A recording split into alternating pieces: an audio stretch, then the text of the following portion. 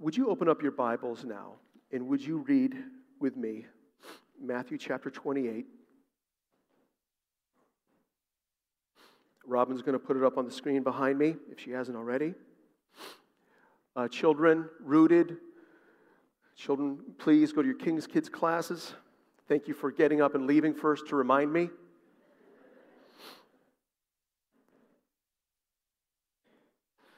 You need to know your cues. This is our risen Lord Jesus speaking. Would you give him your full attention? And Jesus came and said to them, "All authority in heaven and on earth has been given to me.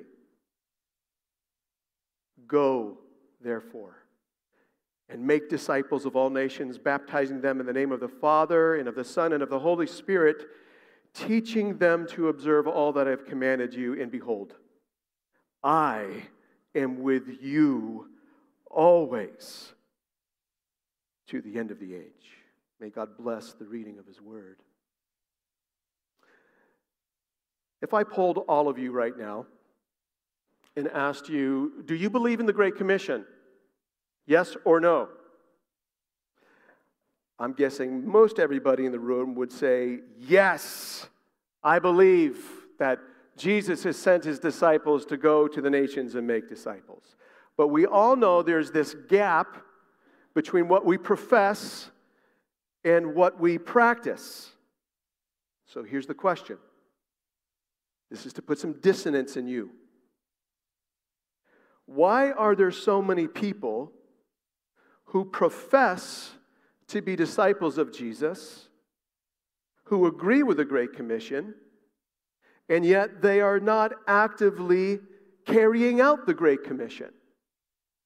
They're not moving people towards Jesus. Why is it that people aren't moving people towards Jesus very purposely? Now, why is that? The elders of Christ the King Church have spent over a year wrestling with this question. And first, with regard to ourselves. This book that we've been referencing a lot, The Vine Project, Phase 2 is to evaluate yourself in light of all of these convictions that we've been walking through. And each and every one of our elders has evaluated themselves and seen the gap between our profession and our practice. Phase 2 of the Vine Project is evaluating the church. We've seen a gap between our profession of the Great Commission and the practice of the Great Commission. There's a disconnect. There's a disconnect between what we say is true and living out that truth. There's a disconnect between saying we believe in these words of Jesus and actually obeying them. It's the difference that I've been trying to describe as the difference between a biblical affirmation, yes, that's true, and a biblical conviction. I must act on that truth.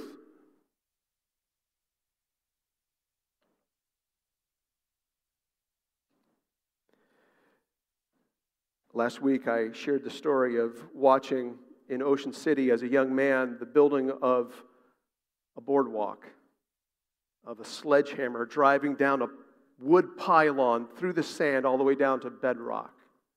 And multiple of these pylons were driven down, and there's this interconnected boardwalk built on top. Brothers and sisters, we're not building a boardwalk. We're building a church culture of disciple making. And that culture is built upon these biblical convictions that we've been working through. Conviction 1, why make disciples? And for that conviction, we have a diagram. Are you with me? Is that up? You remember this diagram? Conviction 1, why make disciples? There is, first and foremost, the triune God, Father, Son, Holy Spirit, who is reigning over all things. And then there is this big plan for the fullness of time. And at the end of that plan, all things, God is moving all things to that day where Jesus sits upon his throne. And he's going to judge all people everywhere. That's Matthew 25. At the center of this plan, remember this is a Christocentric plan, is the cross. And it's this cross through which God is pouring out grace upon sinners. This plan is not just Christocentric, it's a people-moving plan. Do you remember this? We got people, oh man, I'm getting bad. We've got people living in the DOD, not the Department of Defense, the domain of darkness, running away from God. And God, in His mercy and His grace, is calling people and flipping them by His grace, God's power to save through the cross of Jesus. And He's flipping people and giving them new life. And now they run together for Jesus. This is the kingdom of light. It's a people-moving plan. It's a disciple-making plan. And we also know that God, through this plan, is making worshipers all around the throne from every tribe, tongue, and nation in the world. And He's doing that right now. He's doing it right now. People praising Him, surrounding Him in glory. It starts even now in us. This group of people right here, that's us. Those who've been called by God's grace to follow Jesus, to lay down our lives daily, to learn from Jesus, to live for Jesus, to become like Jesus because we love Him. So conviction number one, why make disciples? God's got a huge plan. And He's carrying out right now all around the world. And He's flipping those who are running away from Him and transferring from the dominion of darkness and transferring them into the kingdom of His beloved Son. That's conviction one. We get to join God in His work. Conviction two, what is a disciple? Mark chapter 8. Jesus says, if anyone would come after me, he must lay down his life, take up his cross, and follow me. We lay down our lives in order to learn from, live for, become like Jesus, all because we love Him. Conviction three, how do we make disciples? That's the 4 P's. The proclamation of God's Word, the prayerful dependence on the Holy Spirit, people are God's fellow workers, we're all in this together. Your conversion was your commissioning. As well as the final P, perseverance step by step. Hey, making disciples is hard work. It takes time and effort, long-suffering. Conviction 4 is who makes disciples? I pointed you to Ephesians 4, 11 through 16. We do. Remember, going to the Christ the King Church website, you click on the Christ the King Church ministry staff, and it's person after person, the regular attenders and members of this church. Y'all are God's ministry staff here at Christ the King Church. We are equipping the saints for the works of ministry. Conviction 5, where are disciples made? That's the last conviction. That's the last conviction of this series at the heart of the revision series. It's where are disciples made? And if you're following along in your notes on your bulletin, we're now at revision conviction 5, the claim. Here it is. It's 9 words. Wherever there are disciples, there must be disciple making. Wherever there are disciples, there must be disciple making. Wherever there is the church, a community of disciples, there must be moving people towards Jesus, non-Christians and Christians alike. And so this morning, I want to show you the 4 greats coming out of the Great Commission in Matthew chapter 28, 18 through 20. So if you now would look back to Matthew 28, our review is over. Let's get into God's Word so that we can see where disciples are to be made. Wherever are disciples, there must be disciple making. Number one, his great authority over us. We see this in chapter 28:18. All authority in heaven and earth has been given to me. Those are the words of Jesus. After Jesus has been raised from the dead, he has gathered his disciples to speak his final words before his ascension. We all know the importance of final words, right? Central to these final words is a command in verse 19. It's the command, make disciples. That's the heartbeat of the Great Commission. But here in verse 18, Jesus prefaces that command with something that's very important. It's an appeal to his authority. What is authority? Well, this is a little roughshod, but authority is the right to tell you what to do and expect you to obey it. That's what authority is. The right to require something of your life. And Jesus has all authority in heaven and earth. He can require all of your life. Our government has the authority and right to require its citizens to pay taxes and penalize you if you don't. Our city's police officers have the right to pull you over if you're speeding and write a ticket for you. If you're an employee, your employer has the right to require job performance of you and pay you accordingly. Growing up, our parents had the right to tell us to make our beds, to bathe, to finish our vegetables, to be considerate of our siblings, and spank us if we didn't. In all of these examples, it's a limited authority. When you look at the scope of Jesus' authority, all authority in heaven and on earth has been given to me. What you need to realize, he has full and complete authority over all of creation. He has the right to require his will to be done from everyone and everything. I don't think there's a better picture of his authority than the throne.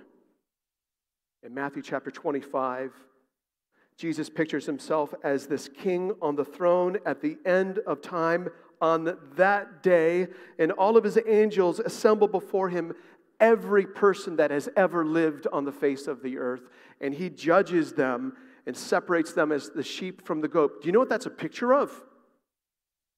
Authority.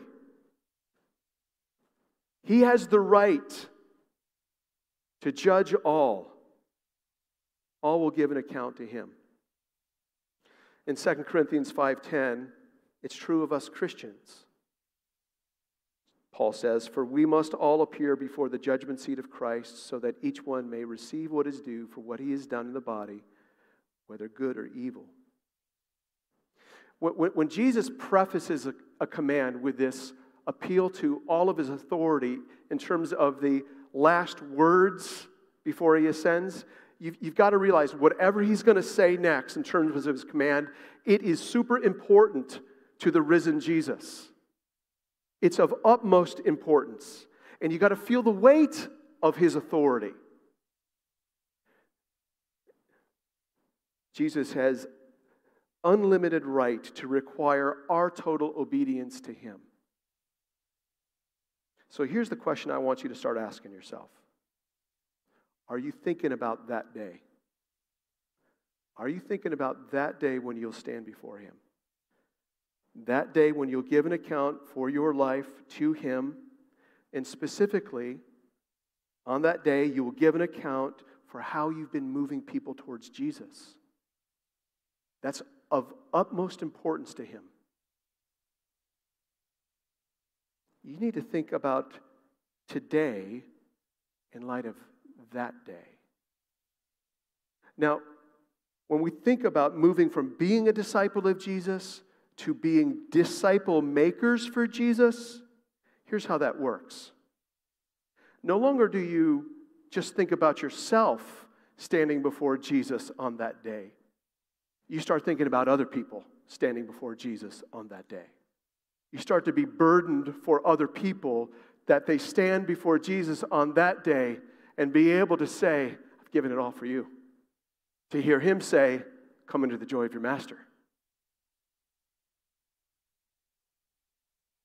It changes the way, when you start getting a disciple-making mentality, it changes the way to see yourself, the people in your home, the people in your church, your non-believing friends and family and coworkers.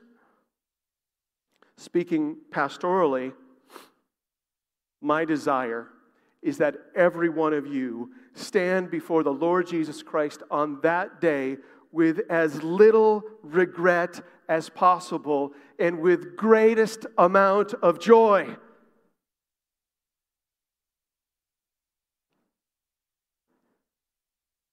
When we read about Jesus' great authority, you need to feel the weight of that. His great authority over us. But he also makes, number 2, his great promise to us. And that's at the end of verse 20. Remember, central to the Great Commission is verse 19, this command, make disciples. At the end of the Great Commission is a great promise. It's the second half of verse 20. And behold, I am with you always to the end of the age.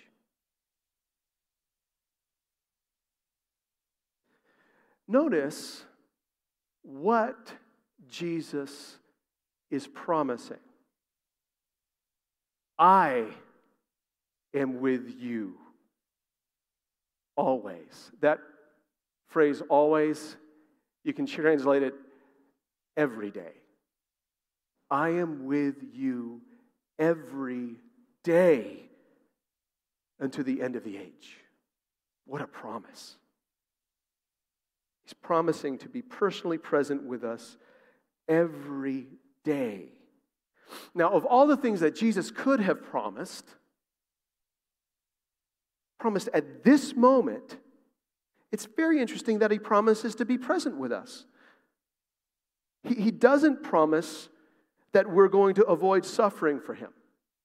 He doesn't promise ease in this life. He doesn't promise that all of our loved ones will come to Christ and follow him. He doesn't promise that. What he does promise is the greatest thing he can promise: himself. The all-authoritative Christ is with us every day. Now, why does Jesus make this great promise to us in the Great Commission? One may say, to comfort us. His presence is a comfort. He is an ever-present help in time of trouble. But I don't think that's the primary reason he makes this great promise. The real reason Jesus promises to be with us every day is to put courage in our hearts. The task of making disciples requires courage. There are different decisions to be made. There are hard things to be said. There will always be pushback, fallout, pressure to compromise. Moving people towards Jesus takes courage. Back in the book of Joshua, Moses is now off the scene. And God is going to lead his people into the promised land through Joshua. He's got a great task for Joshua. Challenging task. Listen to these words at the beginning of Joshua, chapter 1, verses 5 through 9. I'm just going to let it soak in. No man shall be able to stand before you all the days of your life. Just as I was with Moses, so I will be with you. I will not leave you or forsake you. Be strong and courageous, for you shall cause the people to inherit the land that I swore to their fathers to give them. Only be strong and very courageous, being careful to do according to all the law that Moses, my servant, commanded you. Do not turn from it to the right hand or to the left, that you may have good success wherever you go. This book of the law shall not depart from your mouth, but you shall meditate on it day and night, so that you may be careful to do according to all that is written in it. For then you will make your way prosperous, and then you will have good success. Have I not commanded you? Be strong and courageous. Do not be frightened, and do not be dismayed, for the Lord your God is with you wherever you go. Joshua was given a great task that requires great courage, and God gives this great promise: I'm with you. We've been given a great task that requires great courage, and Jesus is saying, I'm with you every day. How do you apply this? Does the thought of talking to someone else about Jesus, whether a non-Christian or a Christian, does that frighten you? Does that put dismay in your heart? Could that be the cause of disconnect between our profession and our practice? Do not be frightened and do not be dismayed, for the Lord your God is with you wherever you go. Jesus says, behold, I am with you every day to the end of the age. Jesus, in his all-authoritative being, his risen fullness, has promised to be with us. And so you know how to respond to that? You take courage. That puts courage in your heart. It's a great promise. It gives great courage. For number 3, his great task entrusted to us. The central command of the Great Commission is make disciples. And what I've shown you so far is the preface to that is an appeal to his great authority, and what follows that is an appeal to a great promise. What is this great command? When Jesus commands his disciples to make him more disciples, he's telling them, move people towards me. Wherever you are, be moving people towards me. What I want you to feel with this command, make disciples, is that Jesus is speaking that to you. To you. He's calling you to make disciples. You're part of his ministry strategy. The book, The Vine Project, that we've been going through, it helps us think about making disciples. It helps us to think about it in terms of a process with different phases. So let me lay out these 4 phases to you because I think it will help you. In terms of making a disciple, phase 1 is to engage with someone, to find common ground with them, to build rapport with them. I, for the last 3 years, have been running across a man named Stan in the Kenosha Dunes. I hike there a lot, and Stan is there every spring looking for birds. This weekend I interacted with him, and it came out that I'm a pastor of Christ the King Church. Just moving the ball, just engaging with him, just starting a conversation. Engaging people, finding common ground. The reason why I asked a bunch of people to help with the Kenosha Marathon, the Wisconsin Marathon, was to engage people on that Saturday morning, and we did. There's various ways we can engage, but it's part of making disciples. That's phase 1. Phase 2 is evangelism. Telling non-Christians the good news about Jesus Christ and what he's done on the cross, and extending Christ's call to them to come follow him.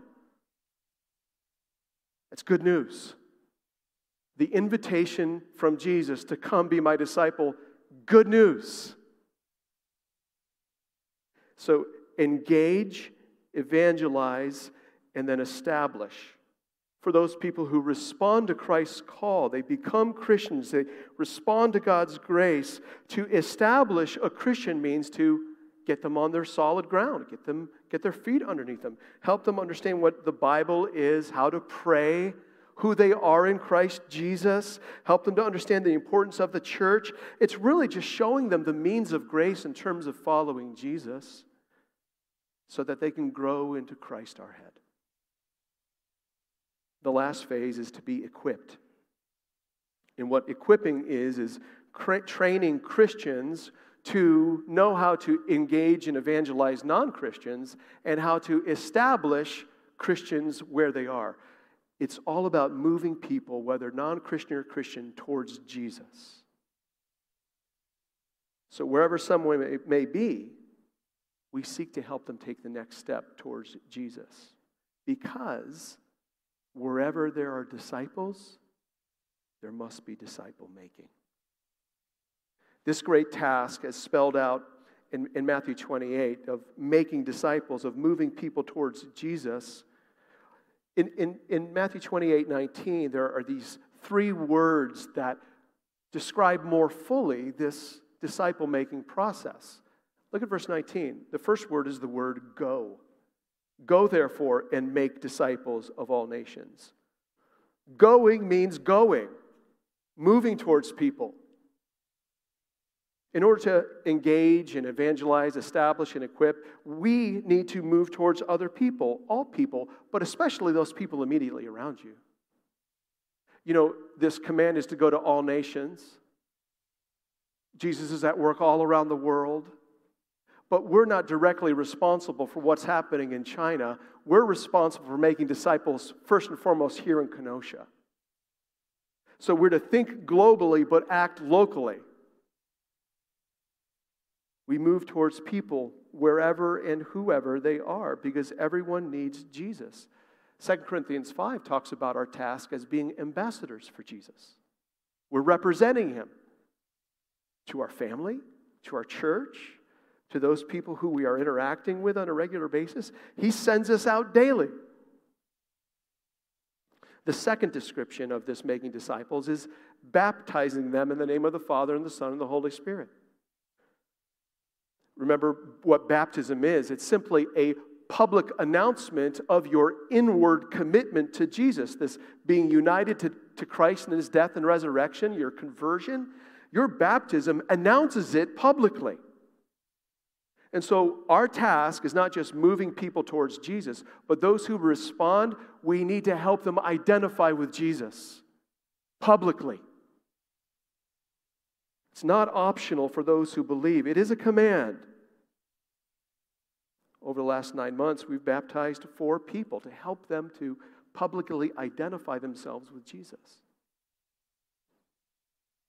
The last description is teaching them to observe all that I commanded you.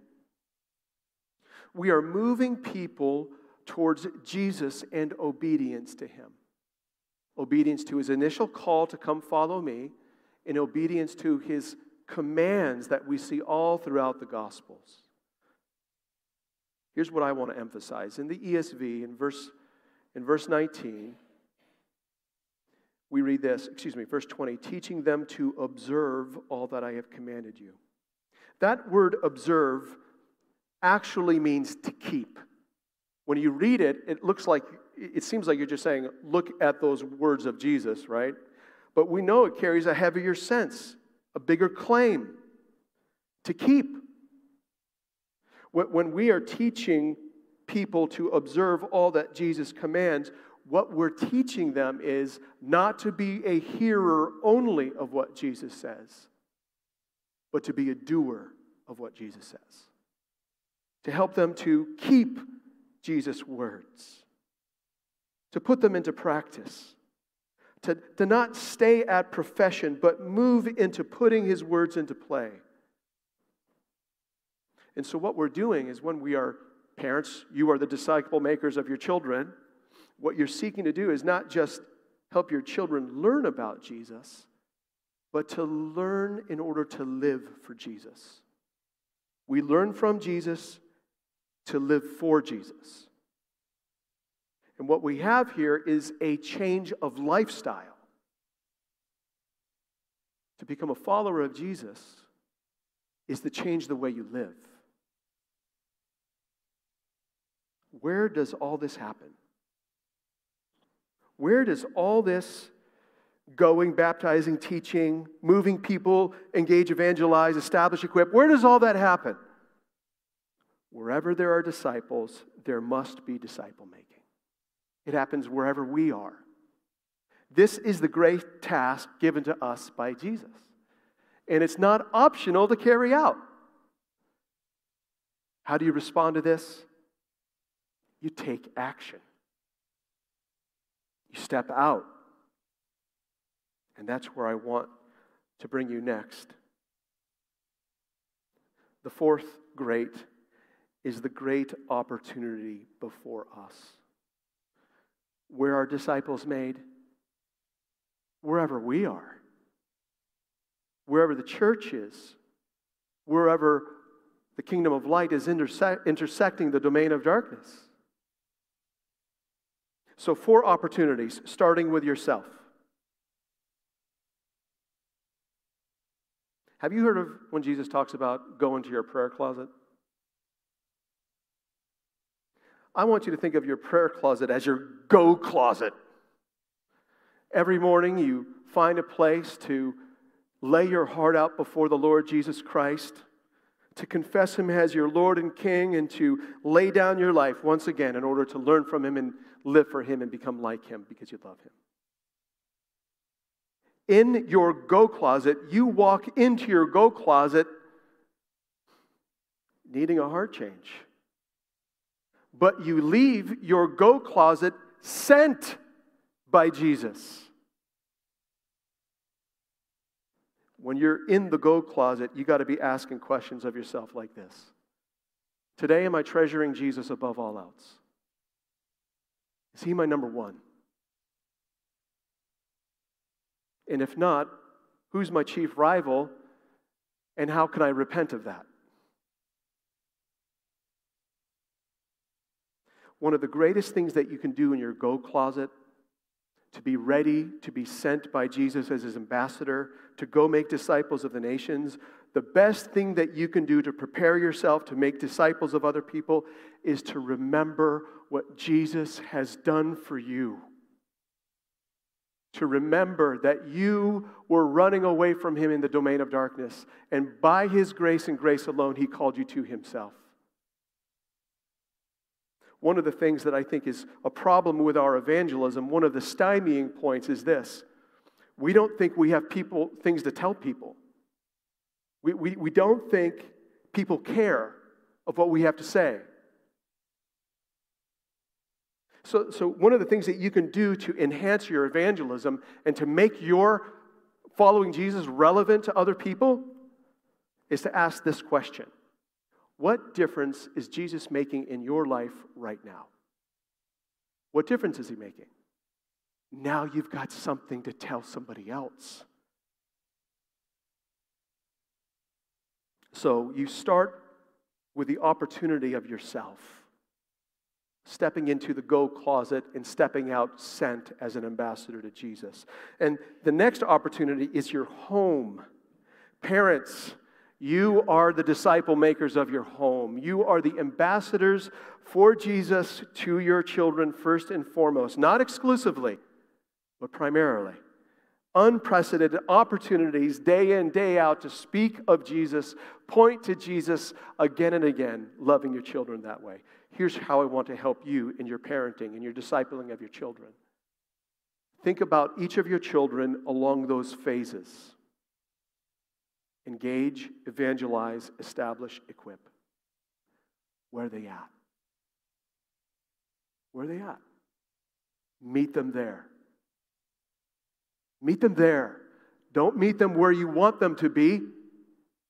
Meet them where they're at. But here is, I think, a very important tool in your discipleship to your children. Make sure you're using your life. Make sure you're bearing testimony to them. Make sure you are telling them why you are a follower of Jesus. Make sure you are telling them the difference that Jesus makes in your life and you wouldn't have it any other way. Live it out before them. The difference that it makes. You know what? They can reject Jesus in due time, but don't let them use your life as reason not to believe in Jesus.